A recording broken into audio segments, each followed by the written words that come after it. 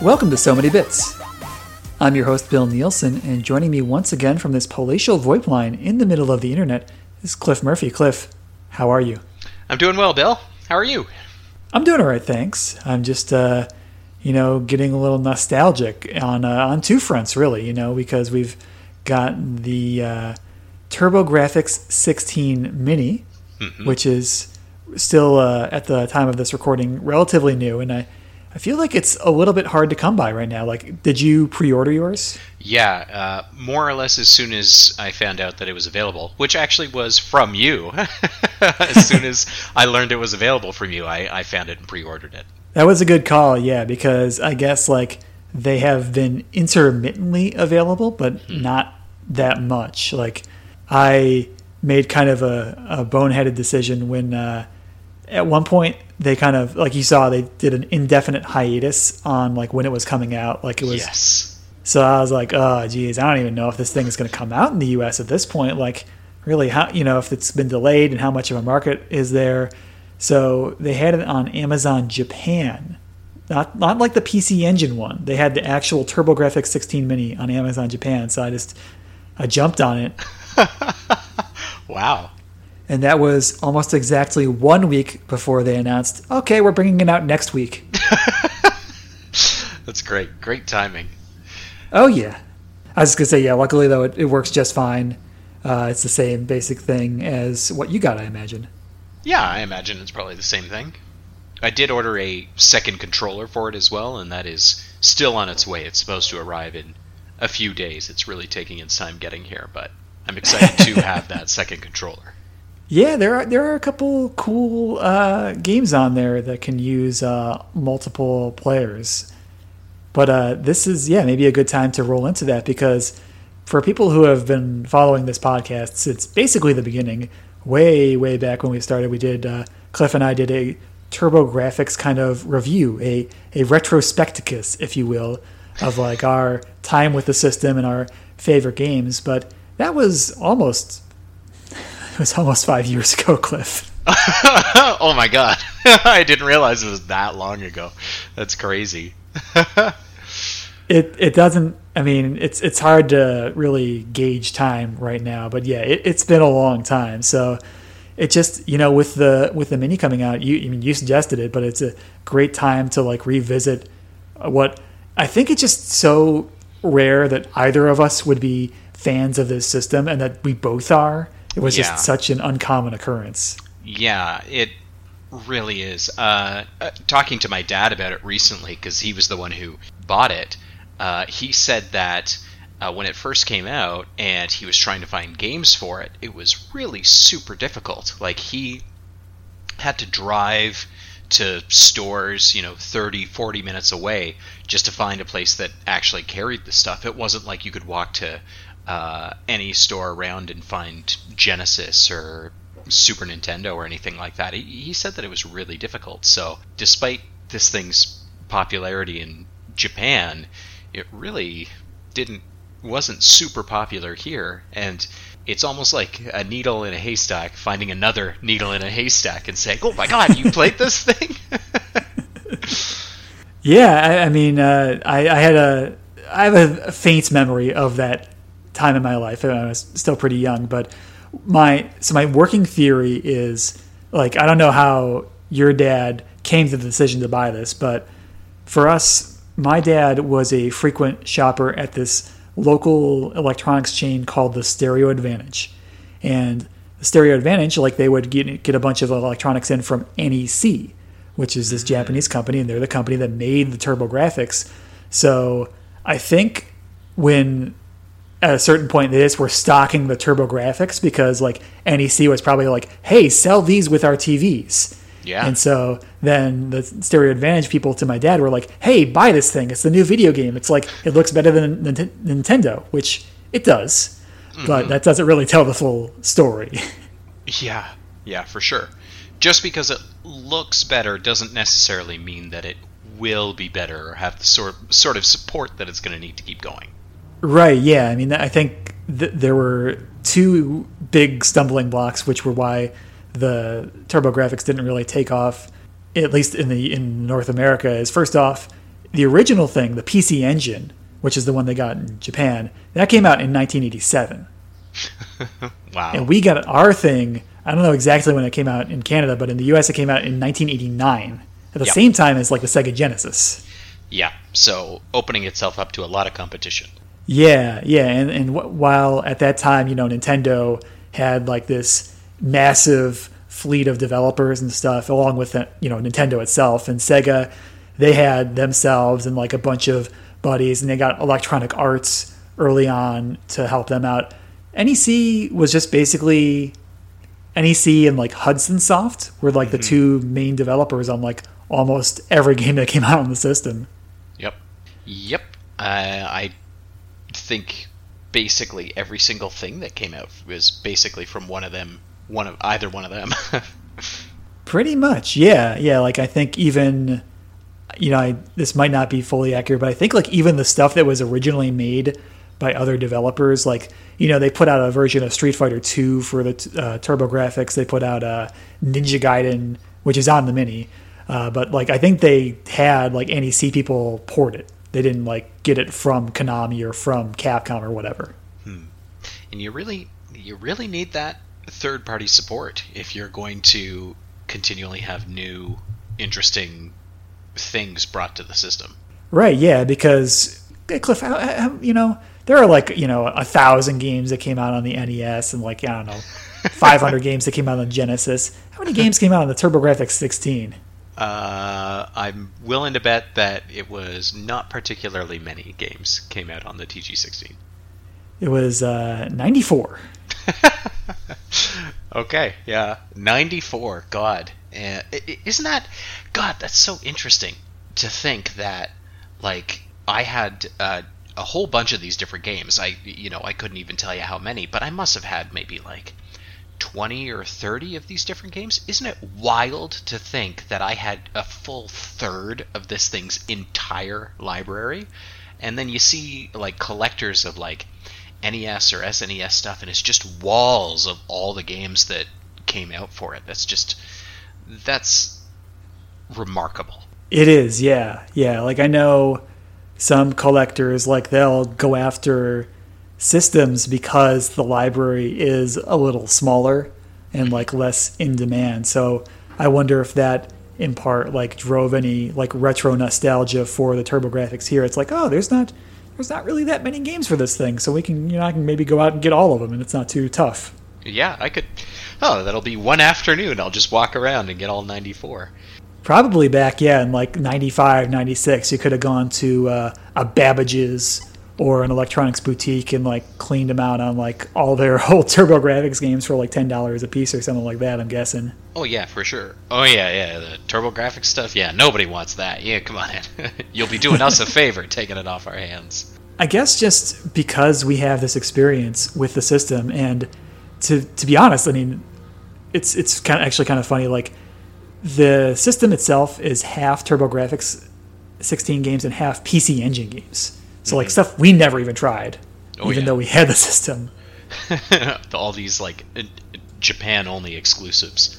And there's a couple of things on there which are repeats. Like they have the English versions of Newtopia and Newtopia 2, and they have the Japanese versions of Newtopia and Newtopia 2. So that's interesting. It's definitely better than that they just put everything in the one box, like that they didn't break it up by region. Because there is some cool stuff that got included that is not in English at all, but Absolutely. It is strange. Yeah, for sure. It's a little strange. The whole thing is really cool. When we were talking before we started recording, I don't.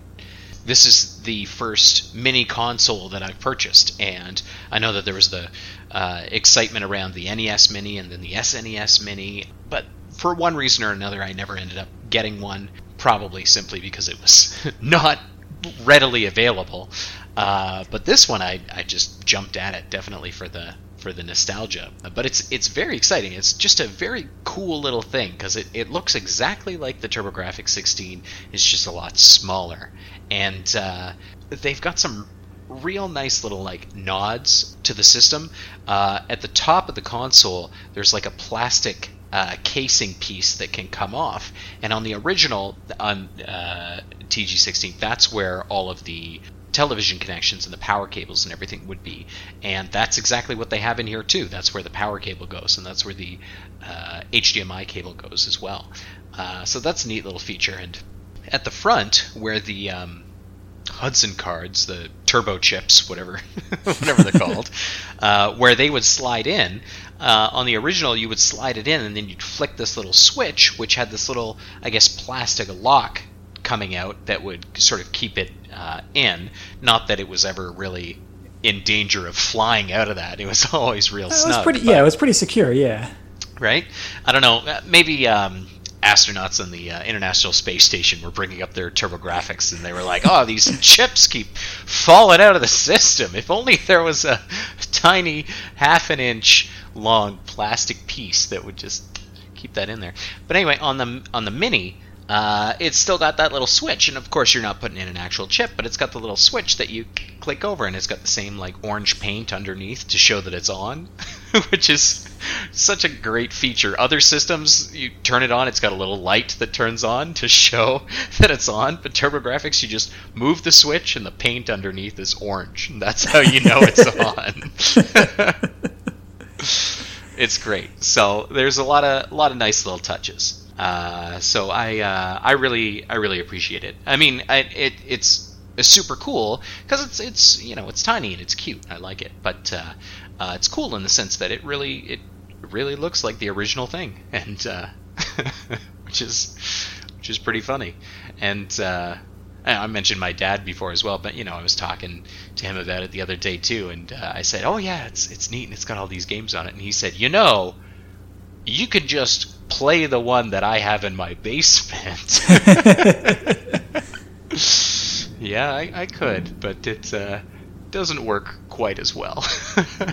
Yeah, you just need a CRT and the right cables and...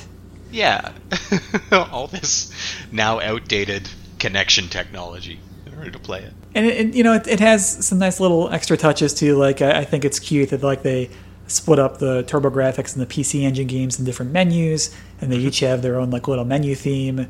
They have it's kind of silly, but like they have little PC Engines like walking around on the screen while you're browsing. Yep, they sure do.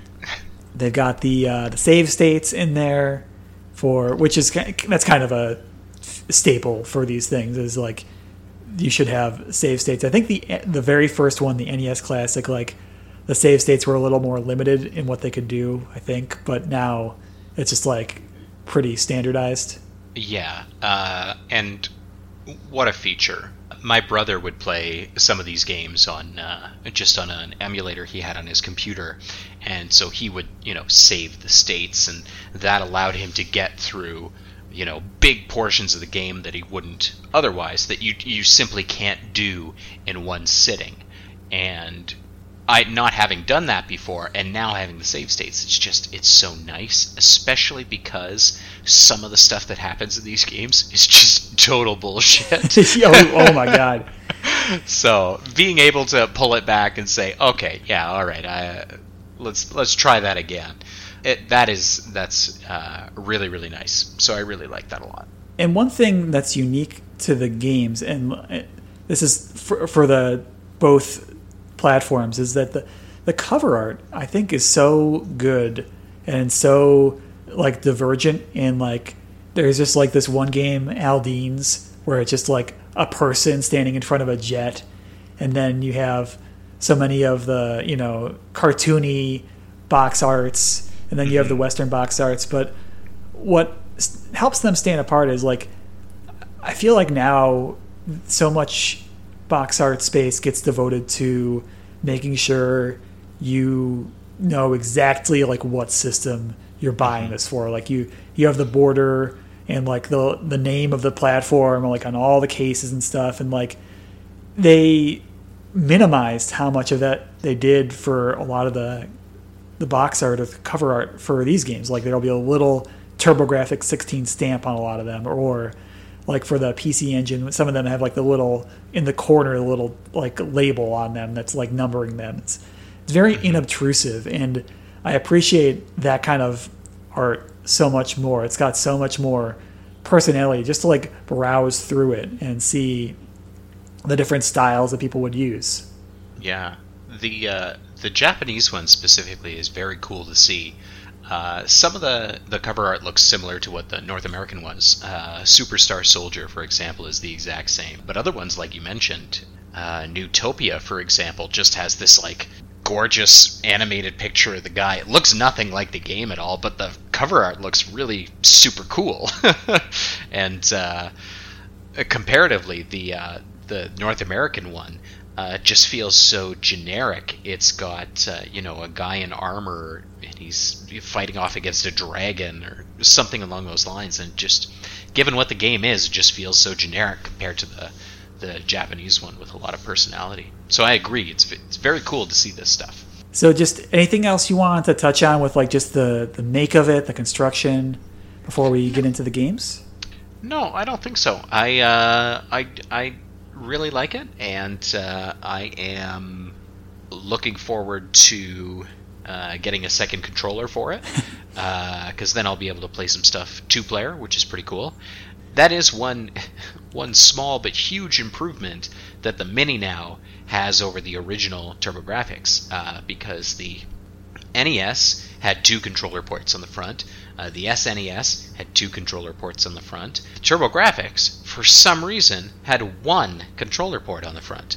And you could play a lot of the games with 5 players, assuming you bought the 5-person Turbo-Grafx multi-tap. But just 1 controller port on the console itself seems like a really just bizarre choice. So I like on the Mini that there are 2 USB ports on the front, so you can easily attach a second controller, which is pretty cool. No, that's a great call out, yeah. One other small thing too, I don't know if you remember, but the length of the cord on the original Turbo-Grafx, it's as if they were sitting around and they were like, oh yeah, nobody's ever going to need more than a meter, 3 feet worth of controller cable.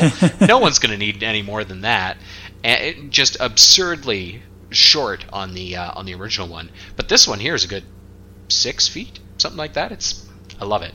That's actually another improvement on previous mini consoles too. Like the NES Classic has these comically short, same thing where it's like, oh man, yeah, you would need to like position the console like on your coffee table and then run the HDMI console cable from there to your TV just so you could be able to play with the controller. It's like that short. It's so short that third parties sold cable extenders for the NES Classic. Great. They saw an opportunity and they seized it. They did. At this point, I guess now we can jump in and start talking about the games on there and what we were thinking. When we talked before, we said that we were going to try some of the stuff that we already knew, and then try some stuff that either we hadn't played before, or we had seen but hadn't tried, or we were going to just throw ourselves into one of the Japanese games and see where we landed. Yeah, and I think, we came away with a good mix. It looks like we drafted this combined list, and we got a lot of Turbo-Grafx games in there, but definitely a good sampling of the PC Engine games, and so I went out of my way to try some new stuff, and it looks like you did the same. Yeah, for sure. I'll start things off if that's all right with you. Please, yeah. I'm going to start talking about Power Golf. Yeah, hitting the high notes early. Yeah, you really got to do that. So I remember having Power Golf as a kid, but I didn't play it because I didn't care. But I think we had it because it was one of the few games that was there, and it was also one of the system's launch titles. So it's a launch title. You're gonna buy it. We all bought Red Steel on the Wii because there was nothing else to buy on the Wii. So Power Golf. So I played it a little bit, but I couldn't figure it out. I was too young to figure it out too, because when I was playing it, I was probably like 4 or 5 at that point. 4 or 5, geez. I was probably a little bit older than that sometimes too. So Power Golf is just this straightforward golf simulator. I'm sure you know. 18 holes of golf. You can play it competitively, 2-player. You can play it against the computer players as well. Everything pretty standard. Something immediately that I noticed as soon as you start playing it, the colors are really, really nice on this. I'll admit that I'm not super familiar with the color limitations of the other systems, comparable systems at the time, but looking at Power Golf and all the different shades of green and just the details in the color, it looks really good, I gotta say. I thought it looked really good. Now, how it plays is a totally different thing. So you do the same sort of thing. It does a top-down view of the whole course. How many yards is it? What way's the wind blowing? All that sort of stuff.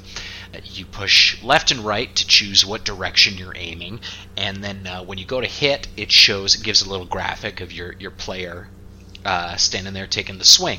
It does the standard thing when there's a meter at the bottom, and you push the button to start it, and the arrow starts sliding over, and then when you push the button again, it'll start sliding the second arrow back, and then you push it again. The standard wind-up golf swing sort of thing that you've seen in lots of different golf games. It's in lots of different places. The difference here is that it's absurdly fast in this one. So when I started playing this, I jumped into it and I was like, we'll do a head-to-head competition, thinking it's going to be like an intuitive thing. I'm thinking, it's going to be a straightforward thing. It's a golf game. It's going to be intuitive. It's a golf game, right? How hard's it going to be? On the first hole, Joe Computer Player gets the ball in like 3 strokes, right? Easy peasy. I take 12 strokes, and then it says, you lose, and I'm not even close to it.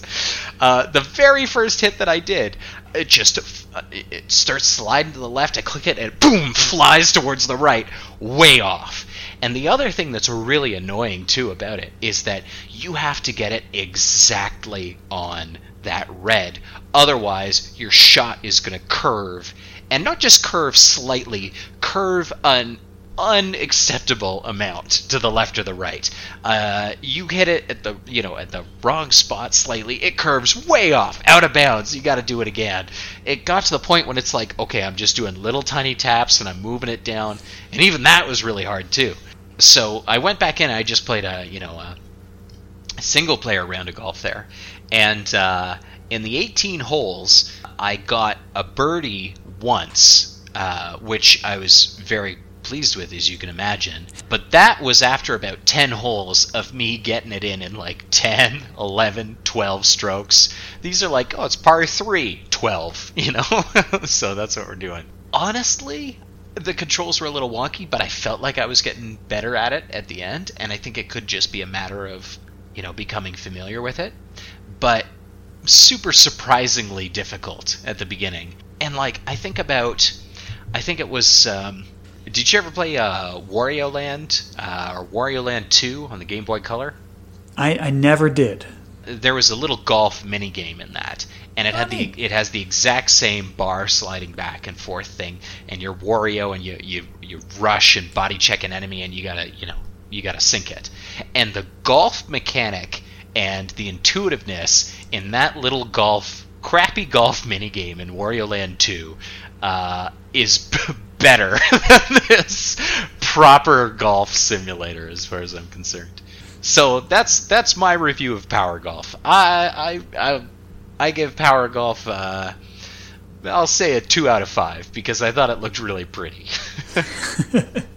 Jeez. Okay. Well, then I'm gonna have to, I guess, give these a rating as well. I mean, that's I gotta follow where you lead us. So I guess we don't have to. You could switch it and give it some stars or some thumbs up or something. Oh gosh! All right, so I could rate it on a scale of 1 to 5 thumbs up. 1 to 5 thumbs up would work for me. All right.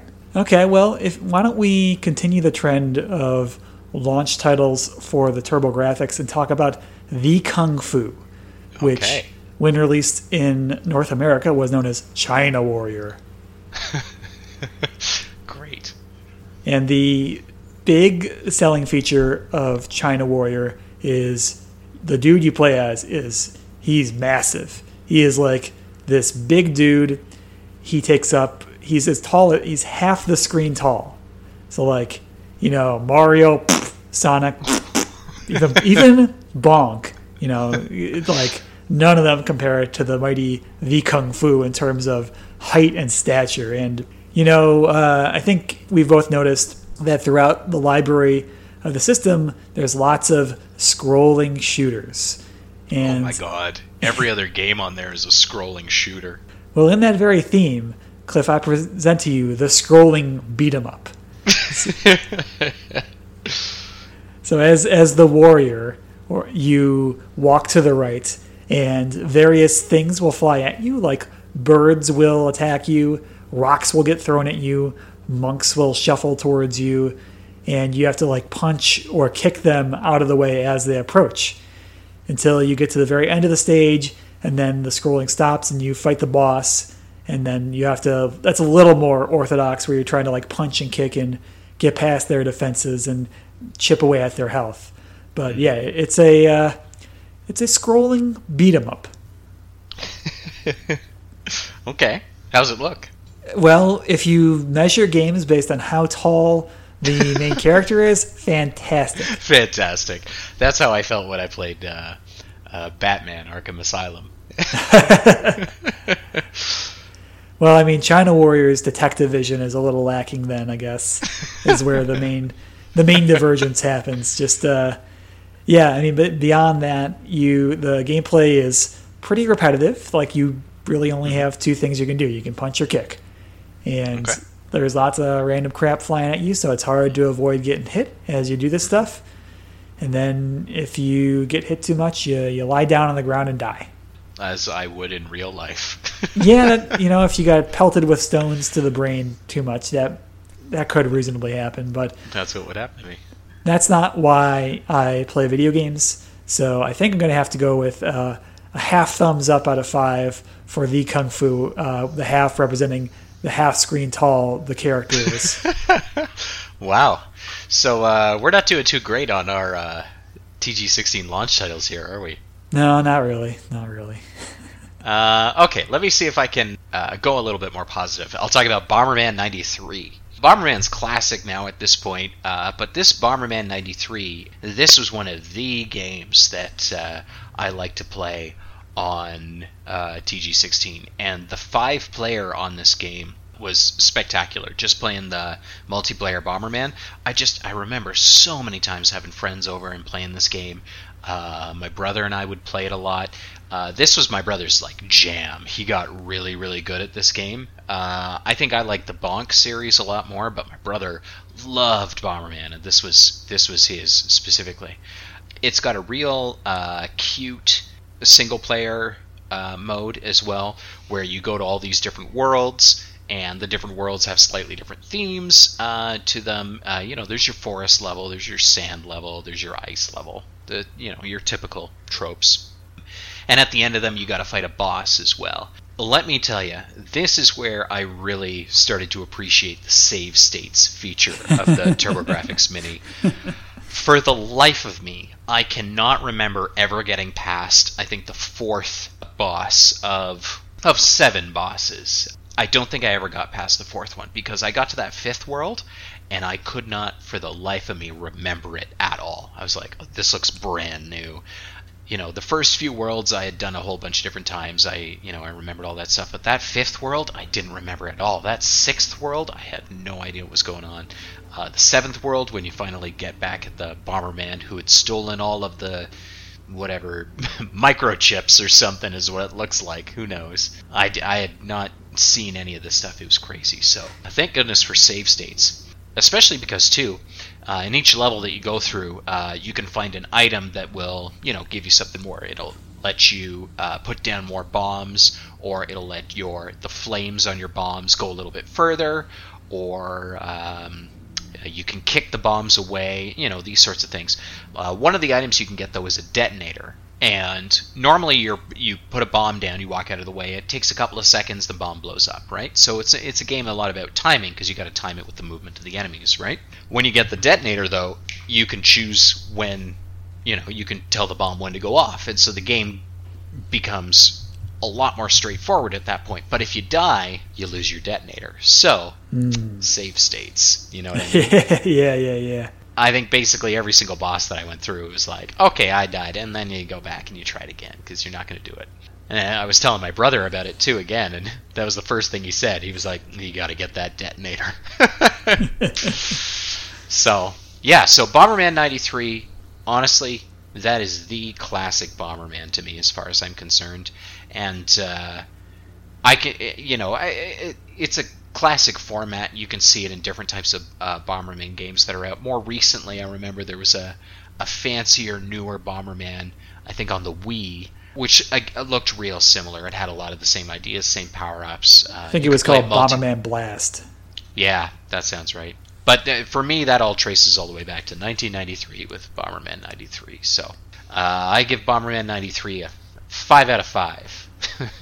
Wow, nice. I mean, yeah, I feel like the Bomberman games are well regarded classically as like great multiplayer games, but there's also this really fun, puzzly single-player mode too that goes on, and I don't know that that's always remarked on. So cool, very cool. Yeah.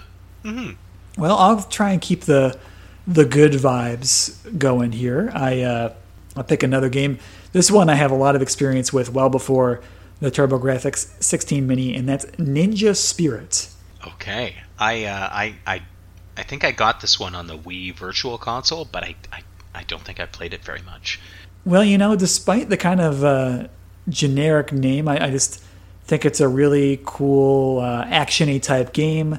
The story is very sparse, but from what I understand, your master is killed by a bolt of lightning, and even though you are a wolf, you magically transform into a ninja to avenge your master's death.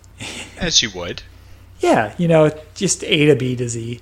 And you head to the right of the screen and you're fighting enemies. Like, enemies will jump out of every which corner of the stage. And now, it's not an automatically scrolling stage for the most part, so it's not really a scrolling, shooter or anything like that. But it's very close.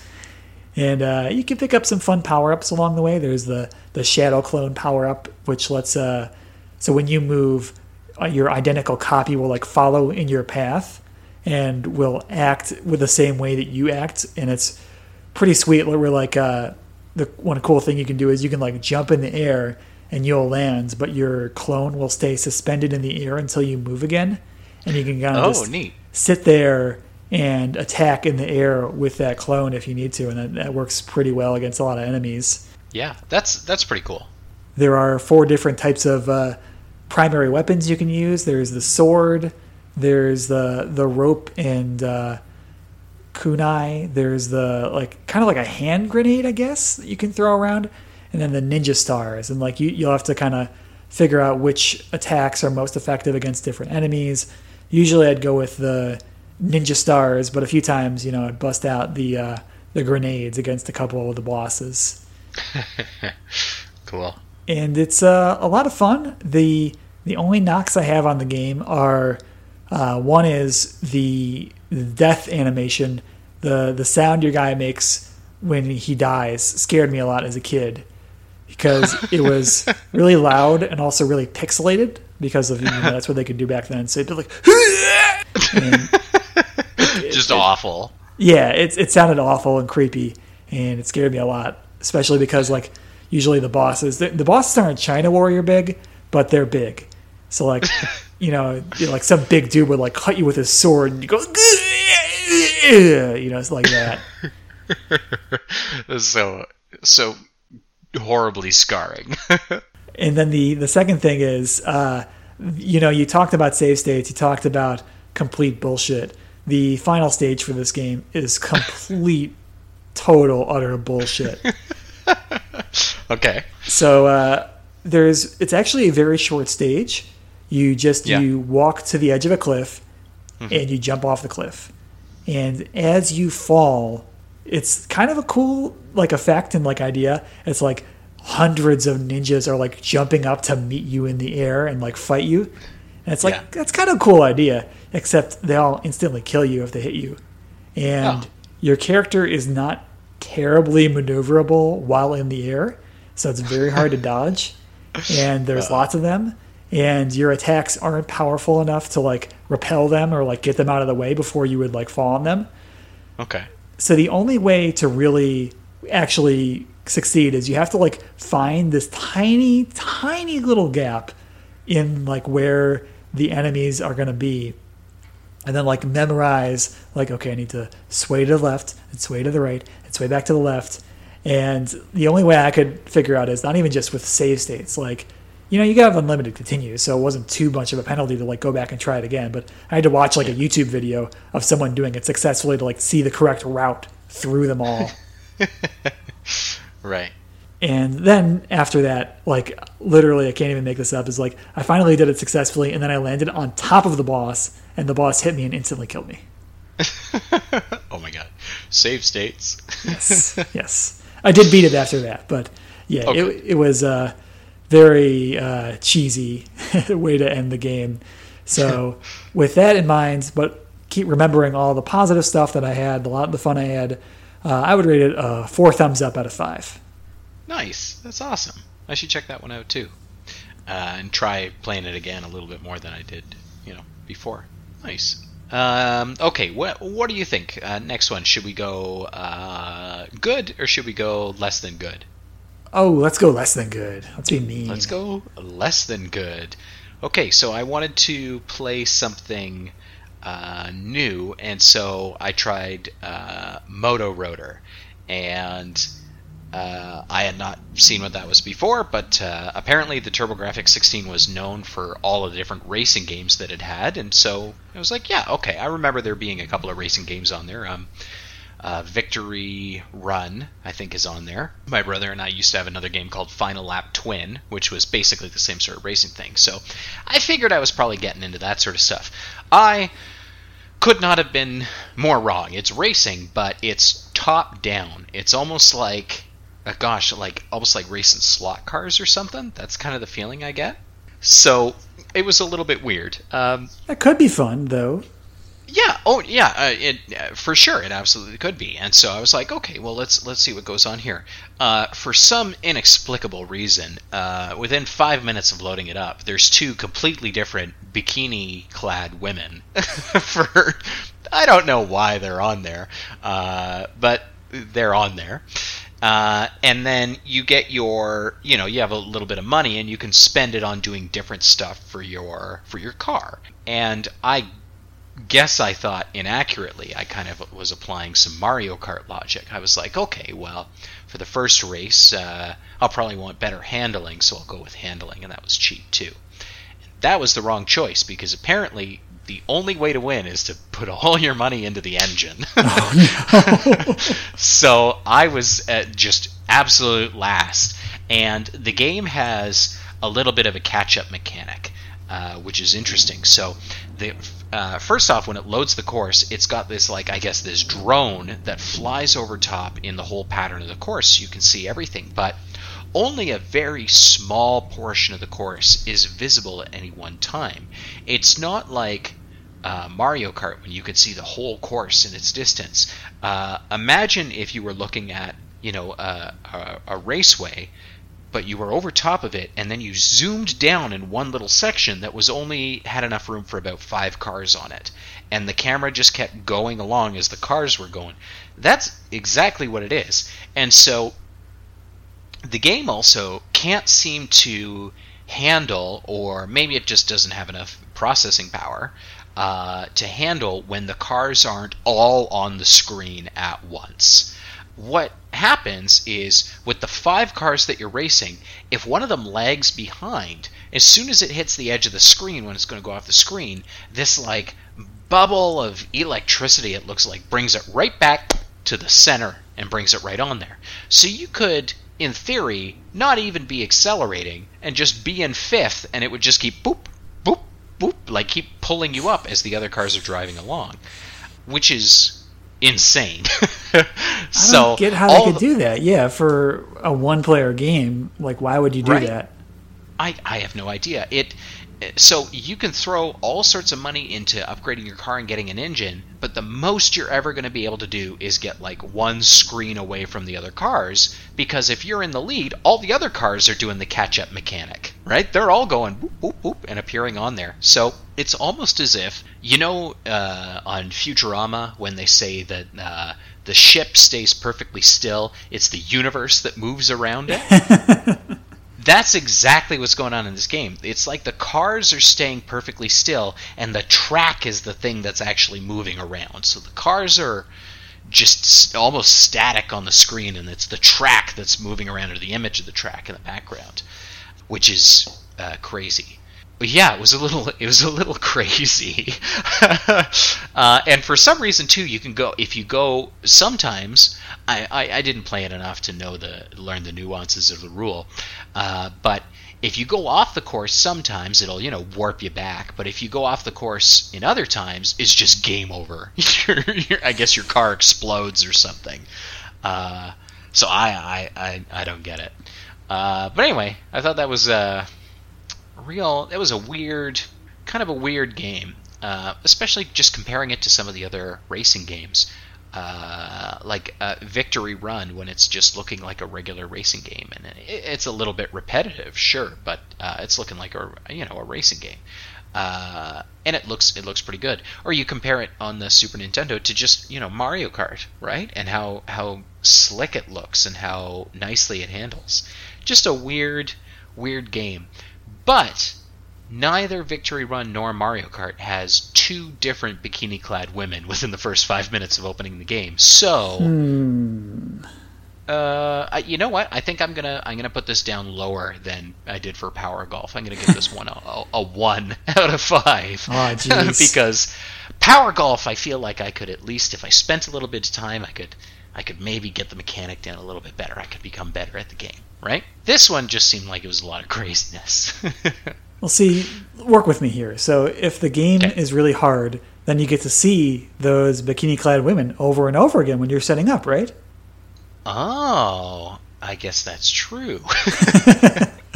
Yeah. You know what? I didn't play it enough either. You can do all sorts of different courses. Apparently, I played on. I think it's called normal, but you can play on some different courses. The normal course. Maybe there's different bikini women on the other courses. Oh. I don't know. I haven't looked at it yet. Golly gee. Golly gee, right? We got more research to do. Yep. I don't think I'll be making that research. I'll take up the flag. I will make this happen. Don't you worry. Thanks, Bill. So yeah, I guess let's see. What can I talk about here? Why don't I talk a little bit about Ys Books 1 and 2? Is that how you pronounce that? I have never known how to pronounce that. I am reasonably sure it is pronounced Ys. Okay. So I actually played Ys 8 on my Nintendo Switch, which it was a pretty fun RPG type experience where you get stranded on this desert island as part of a shipwrecked crew, and you have to find the survivors, and as you find the survivors, you build a village. In the village, people will then sell you better items and gear and give you access to more things you can do on the island, and eventually you're trying to build up enough so that you can build a new ship to get off the island. And I was like, yeah, that was a pretty fun time. So I'm sure this Ys Books 1 and 2 will inherit all of that complexity of the game that came out 25 years after Ys Books 1 and 2. And of course. So not so much. It's a CD game. It's one of the many games on here was originally a Turbo-Grafx CD or PC Engine CD. So it does have some nicer audio to it. You go into different areas. There's different kind bouncy tracks. But the thing I can't get over with this game is, in like lots of these top-down action-y RPGs and stuff, yeah, it's like a Link to the Past, where you swing your sword, you block things with your shield. That's too rich for Yeast Books 1 and 2's blood. Instead, if you want to attack something, you just like run into it. That's how I would attack something in real life. Well, you would fit in very well here because, yeah, you just bump into something and you can kind of like bump it all the way across the map, basically. If there's nothing obstructing your progress, it'll just keep bouncing the enemy back, and then you'll run into it again, bounce it back further, and you can do that to every enemy if you want. Okay. All right. And then if you feel like your HP is getting very low, you can stand still. And you'll just and recover it just HP. Comes back? Yeah. Oh, okay. Oh, that's good. So it's a little different, and different isn't necessarily bad, but it's an acquired taste, I would say. It's not my first choice for how I would play an RPG. If anything, if I really, really want to know the story behind this Yeast Books 1 and 2, I believe there is a remake of it that came out like a decade ago that you could play on PC, and maybe I would go play that rather than this. That could be it. Now, as you've been talking about it, I've been perusing the Wikipedia page, as you do, and would it surprise you to know that in 1990, the game received a Game of the Year award from something called Omni Magazine. Omni Magazine. Oh, wow. That is that is like this ancient science fiction interest magazine from like from the 90s and before that. It's wow. Yeah. Omni, huh? Yeah, well, Game of the Year. So for this defunct 20-year-old magazine called it Game of the Year. And apparently, other reviewers have said that the introduction sequence is mind-blowing. Would you describe the intro sequence as mind-blowing? No, I wouldn't describe it as mind-blowing. I mean, contextually, like a lot of this stuff this would have been pretty remarkable in 1992. I guess that's true. That's true. You know what? It's interesting. I felt the same way. One of the other ones that I looked at briefly was Lords of Thunder, which was another one of the Turbo CD games, and I didn't have that, and so I had no idea what to expect necessarily. I thought it was going to be basically the same, but the sound quality in that was unbelievably good. It sounded like there was a full like rock heavy metal band who was like playing this music, and you'd really hear this like really crisp, all the different instruments, and the graphics were really crisp and everything like that. Could you is that the sort of stuff that you saw in this one compared to some of the other games? I mean, that's kind of interesting. What's happening with the Turbo-Grafx is actually, as it went along, they would, and you might have noticed this, like when you boot the different games up, like some of them you'll see the disc spinning, and sometimes you'll also see a card going in and the disc spinning. Like you know how the N64 had the expansion pack? Yep. They kind of did that with the Turbo-Grafx too, like where you would use the Hue card slot to add extra RAM to the system to do nicer things. So, Yeast came out in 1990. Lords of Thunder, I believe, came out in 92, and I think it uses one of those system cards, so it's able to do more cool stuff. Okay, so that explains it. All the CD games do it to various abilities, where they'll have like nice sound, or they'll have like nicer graphics. I'll get into one of those in a little bit, but I think I've gone on about Yeast a fair amount here. I'll give it a 3 thumbs up out of 5. I feel like maybe it's got some potential there that I only scratched the surface of. Sure. Well, you're talking about it makes me want to go and try it out again. That's cool. Is it in English? This one is in English. It's on the U.S. side. Okay. All right. It even has U.S. Western voice acting in it. Really? Voice acting, eh? Yeah. Gosh. Okay. Well, I went down last time talking about Motor Rotor. God, Motor Rotor.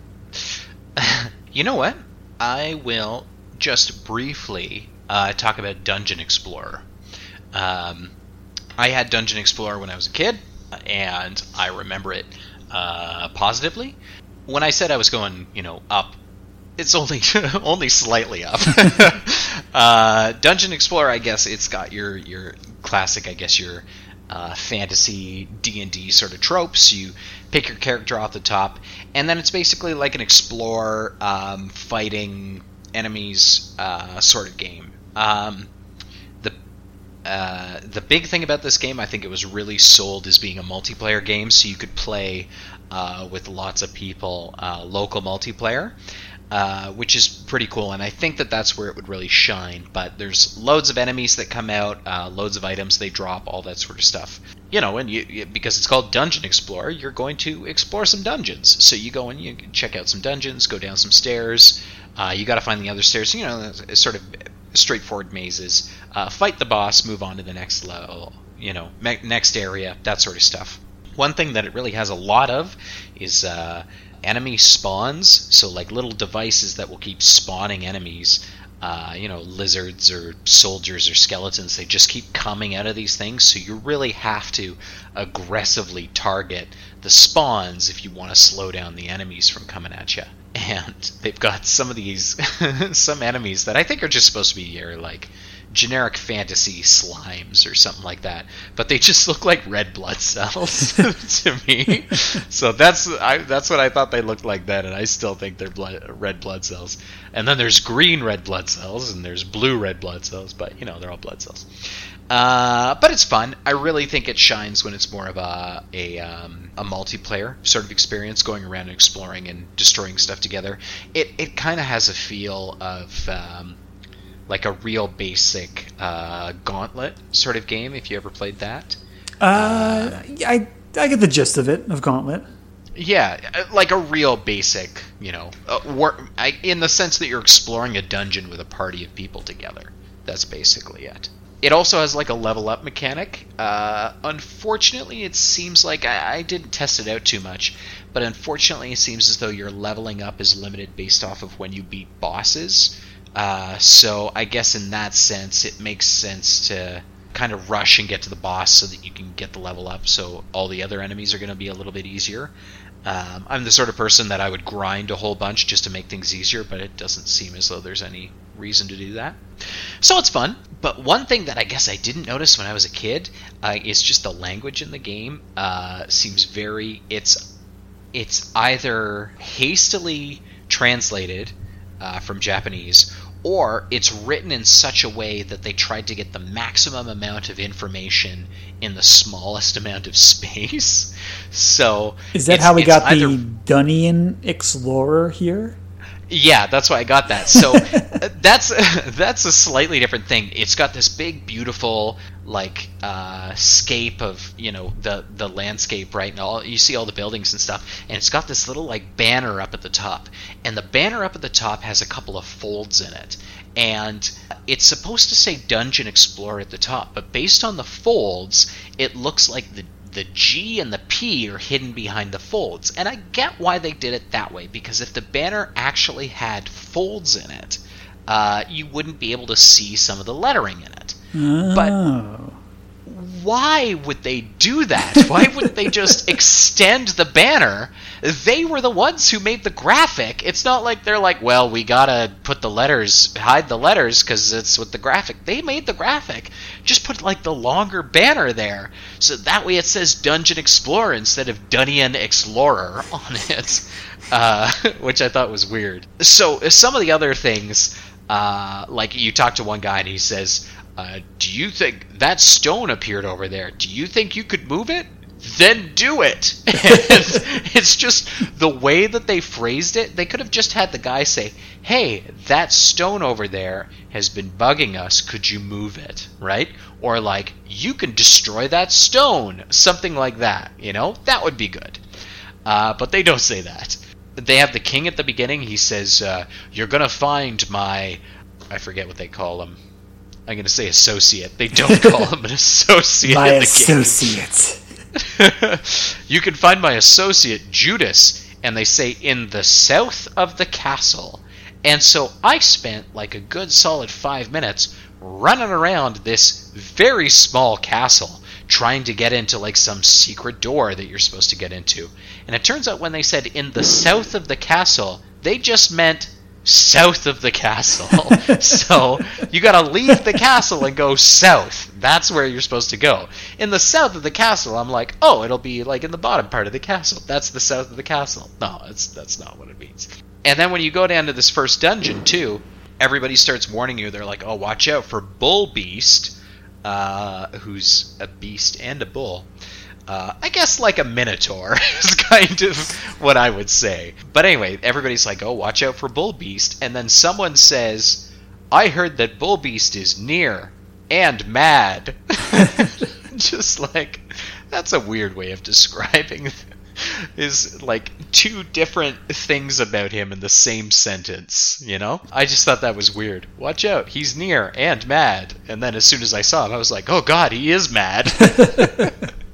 And he's so near, and he's so mad. Anyway, some of the language in there is pretty funny. I didn't get too far, because I died. I should use the save states more often in that one.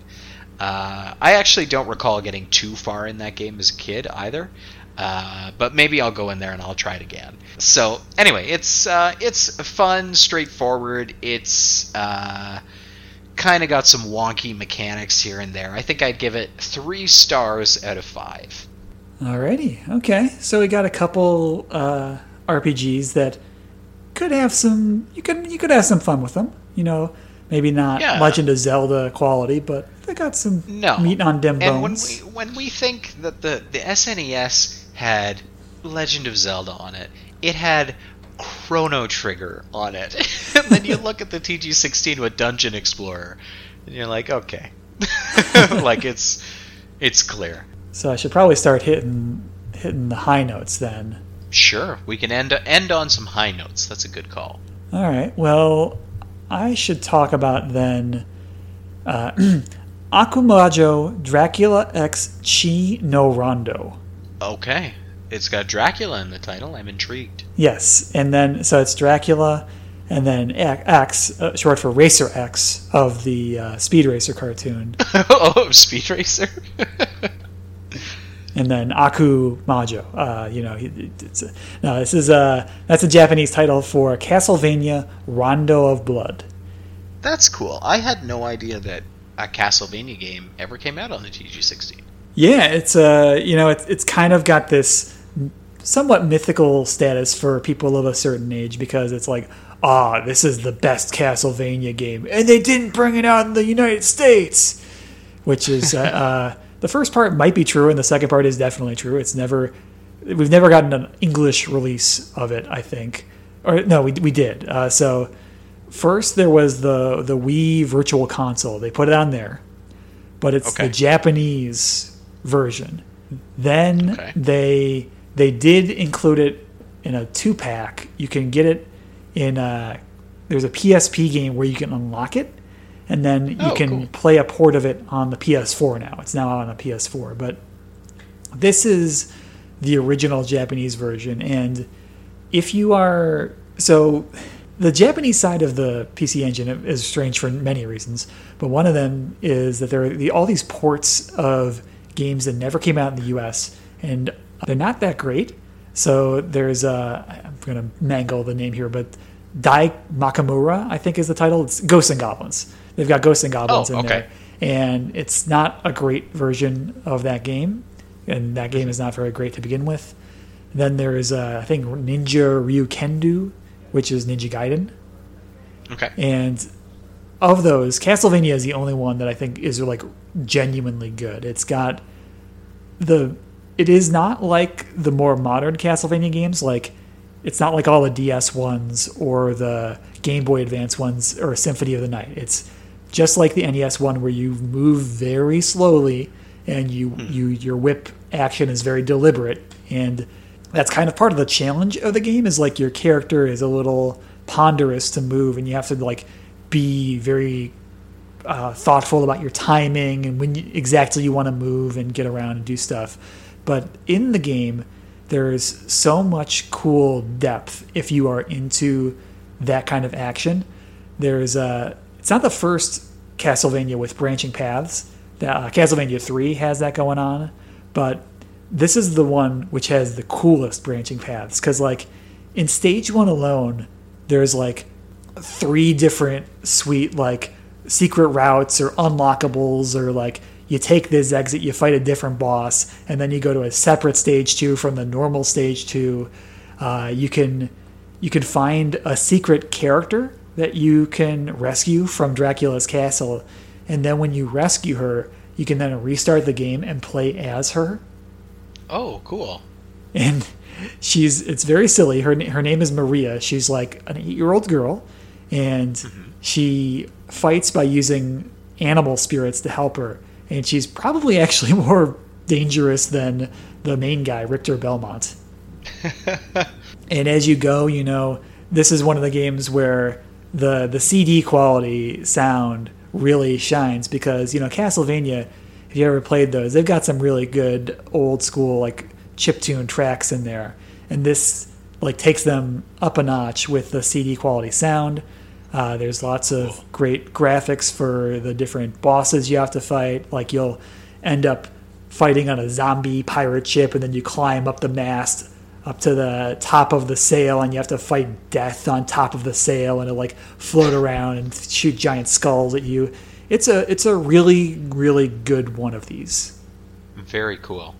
And yeah, just as I mentioned, like this is it's easier to play this game now than it used to be, but it's still, if you want to play if you're diehard and you want to play the like genuine article, this is the easiest way to do it.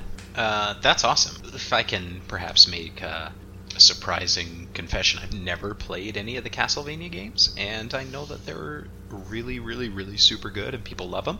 So I might have to check this out just because I've got it now. Yes, yeah, I would recommend it. It's one of my 2 or 3 favorite games on the system. Cool. Okay, I'll talk about one last one if that's okay. Yeah, I mean, you don't have to. You can talk about more if you like. I didn't want to keep you too long if you were busy, is all. Oh no. I mean, I can talk about more, but I'll end on a high note. Okay. And we'll talk about Parasol Stars, which I just remembered. Sure, yeah. Because that was the game that I was most excited to get on here. Parasol Stars is, I guess, a sort of sequel thematically to Bubble Bobble. And if you ever played Bubble Bobble, then you know that the type of game that it is, the real lighthearted fun. You're a couple of dragons, and you shoot out bubbles at enemies, and then you pop those bubbles, and you get all sorts of prizes and stuff. And that's what Bubble Bobble is. I played Bubble Bobble on all sorts of different stuff. I think I bought it on the Wii Virtual Console. I played different versions on my computer. I think I had a version of Bubble Bobble on my TI-83 Texas Instruments graphing calculator when I was in high school. I believe it. I would believe it. Right? So Bubble Bobble I like a lot. And Parasol Stars was kind of this sequel to Bubble Bobble. But instead of being the dragons, you're 2 kids, I guess. And you've got an umbrella, and so you use the umbrella to weaken the enemies. And when you weaken them, they kind of turn blue and they freeze in place. And then you can pick them up with your umbrella, which sounds weird, and then just hurl them across the stage. And when they fly across, if they hit enemies, they will immobilize those enemies or just outright kill them. Sometimes they'll just reveal all sorts of different items that are behind them. All sorts of crazy stuff can happen. You can also, if you just hold your umbrella up, you can catch droplets of different abilities. So you can catch droplets of water, and when you catch enough, you get this big thing of water, and if you let it go, you'll just cause a flood, and it'll just kind of go down the level, and any enemies who are caught in it will be washed away and killed.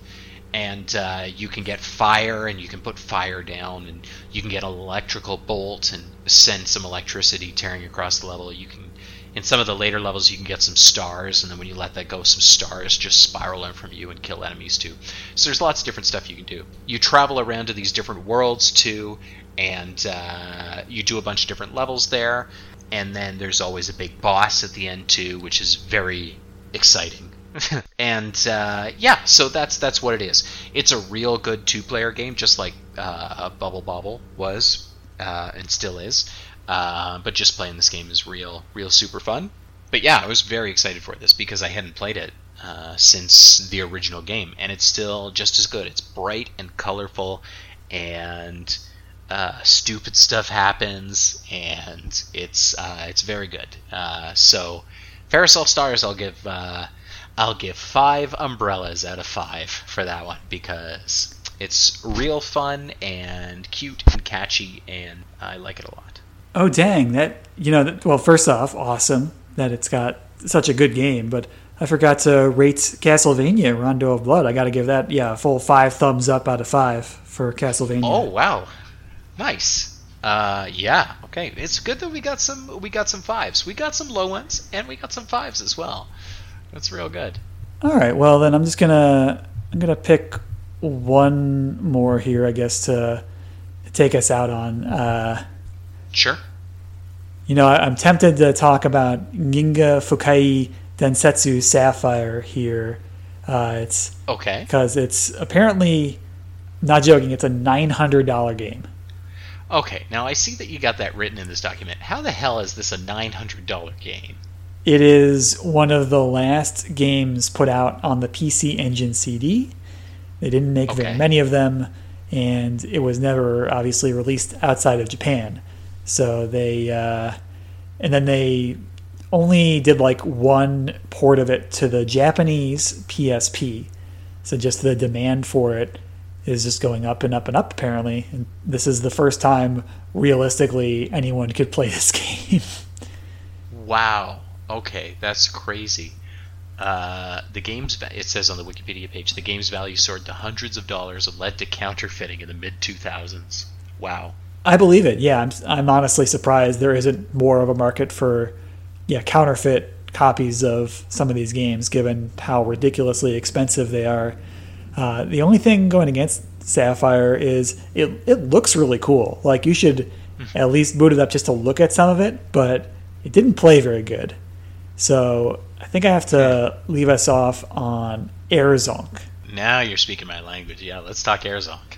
Even though Airzonk was only like a Turbo-Grafx 16 game and not a CD game, I think it's got like maybe the best graphics and the best sound out of any game on this whole thing. Like, for sure. So I'm not joking, and I wrote in the notes here, I said, like, what if Bonk was Poochie? Well, he'd be one rockin' dude, wouldn't he? He in fact is. He is very rockin'. He puts on a pair of sunglasses and he gains superpowers, and so do all his friends. Some of his friends being a tiny witch, a robot with like looks like it's a mummy robot, gumball machine that wears a top hat, a baseball, a dump truck. Yep. So they don't really explain why, but these are all Zonk's friends. You would think that they would maybe try to use some of the characters from the Bonk series. Nah. Right? Totally new, totally random. How about a cow instead? These new ones. Just cow. Cow. It's great. It's really strange, and Zonk, it's another scrolling shooter, but it's a good one. And you fly through the air and you fight a bunch of equally eccentric enemies. Like one of the bosses is a 2-headed dinosaur that is in the body is a football, and it attacks by like separating in the middle and coming together to try and crush you. Yep. Yeah. Just A to B to 7. Hey, you know what? I think I'm probably biased because I know exactly who you're talking about. I know what boss you're talking about here. It's in the stadium level. Yep. So in my head, I'm like, yes, of course. That's what you're going to have. You're going to have a 2-headed football dinosaur in the stadium level. And as part of it, you get lots of neat weapon power-ups. And one of the weapon power-ups is that you can call in one of those aforementioned buddies to help you out in the level. And then if you get a second one of the call a buddy power-up while the buddy is already on the screen, they combine with Zonk and become something that's even stranger. Yeah, and these strange ones are great. They're really great. Like, Zonk combines with a dog and becomes a robot dog and attacks by using onomatopoeia. He combines with a baseball and becomes a baseball pitcher and throws fastballs at the enemies. It's so many strange, fantastic designs.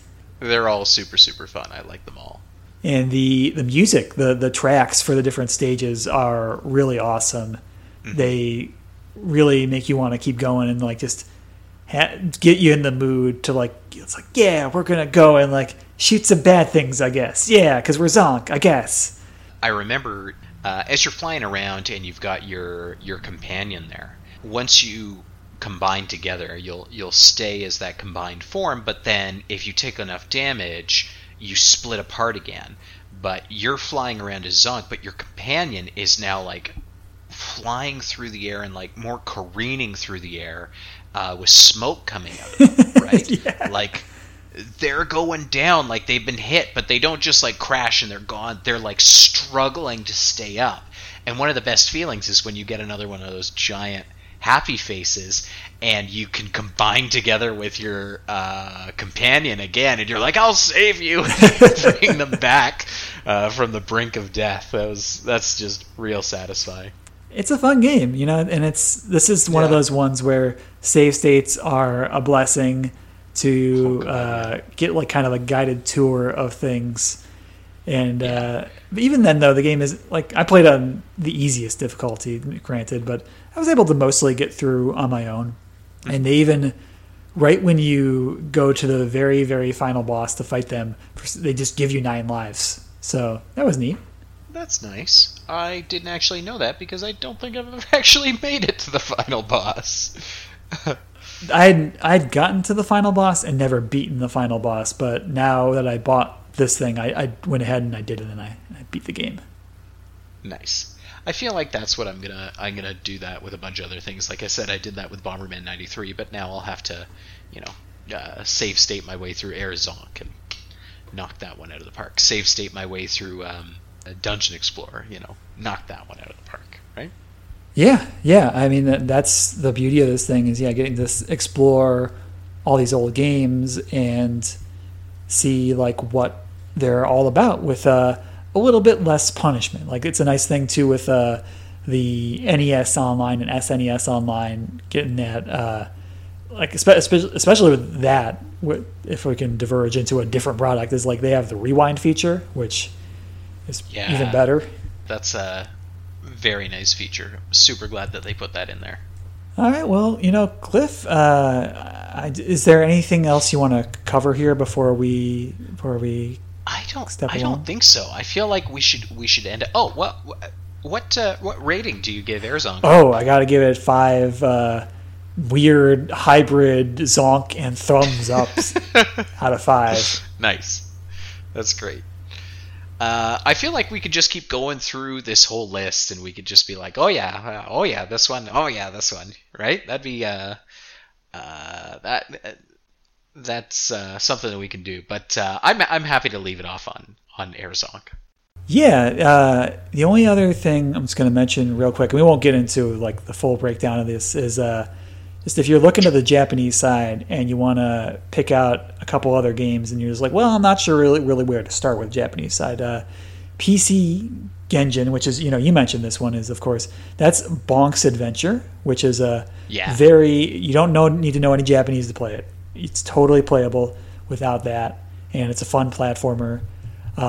Star Parodier is a cute little shooter. Again, no Japanese needed, just a nice little shooting game. And both the games that say Spriggan in the title and the Sapphire game, they're not as much fun as the stuff we mentioned here, but they are playable. They have Japanese cutscenes. You don't need to know what's going on. Something about time travel. And you can just skip that and play the game, and it's totally fine. I would also add Bomberman 94 to the list. Good call, as well. Yeah. Because if you're at all familiar with the Bomberman format, you'll be able to see what's happening in Bomberman 94 and say, okay. Yes. Yeah. That's it. Just, okay, I got it. There's a kangaroo on the cover art, and you get to control the kangaroo, so you know. There is a kangaroo on there. That's very cool. Well, cool. Yeah, then in that case, we'll leave it there. And just, Cliff, one more time, thank you so much for coming on to chat about the Turbo-Grafx 16 again. That's... It's so silly. This silly little system that nobody played is just such a big part of, I guess, both of our childhood. And so any opportunity I get to talk about it, I'm just so excited to talk about it. Maybe we'll have to do other revisions of past episodes. You know, that Undertale episode that we did, it still gets downloads. Like, even to this day, like it gets a similar number of downloads to like new episodes. That's awesome. Yeah, I agree. Yeah, it just amazes me. It's like we did it in 2017, I think. Oh my gosh, that's crazy. That makes sense. Well, all right, then. Just is there anywhere you want people to find you online to get in touch? Oh gosh, that's such a interesting question around this time. Feel free to check out moisttheater.com. We're not performing right now, but we, under normal circumstances, we perform monthly at the Comedy Bar in Toronto. Comedy Bar not only sports Moist Theater, but they sport all sorts of different artists from around Toronto. Lots of fantastic, diverse shows that they run there. So checking out the Comedy Bar website too is real super good. And more than that too, get out and support local artists. I'm going to add that in there. I feel good saying that. Heck yeah. And you know, if you don't feel great about being in an outdoor space, you know, a lot of these groups, they'll have, you know, like a GoFundMe or other ways you can support them that don't require seeing live shows. Just, any way you can support people in this time. Like, I mean, here in Chicago, you know, I.O. Chicago is getting shuttered. And that's one of the two biggest theaters here. So, I mean, surely a lot of other theaters are walking a very perilous line right now. So anything you can do to help, I'm sure, is greatly appreciated. Oh, I'm sure everybody would appreciate your support. So whatever you can to support local artists in these times, that's just a great idea. And if you want to support this podcast, we can be reached by... Beautiful. Thank you. We can be reached by email at somanybitspodcast@gmail.com. Like us on Facebook, we're So Many Bits on there. Follow us on Twitter and Tumblr at So Many Bits. Subscribe to us on iTunes. Please rate and review or download from Simplecast or stream via Spotify. We play games, twitch.tv/SoManyBits, Wednesday and Thursday nights, 8 p.m. Central Time. Recent games I've checked out on there are, you know, I dipped back a little bit into Magic the Gathering Arena, checked out some Rocket League, some Killer Queen Black, some Anodyne 2, some Vice Project Doom. So you can see just a big variety of different games. And just last but not least, thank you very much for listening. Have a great summer.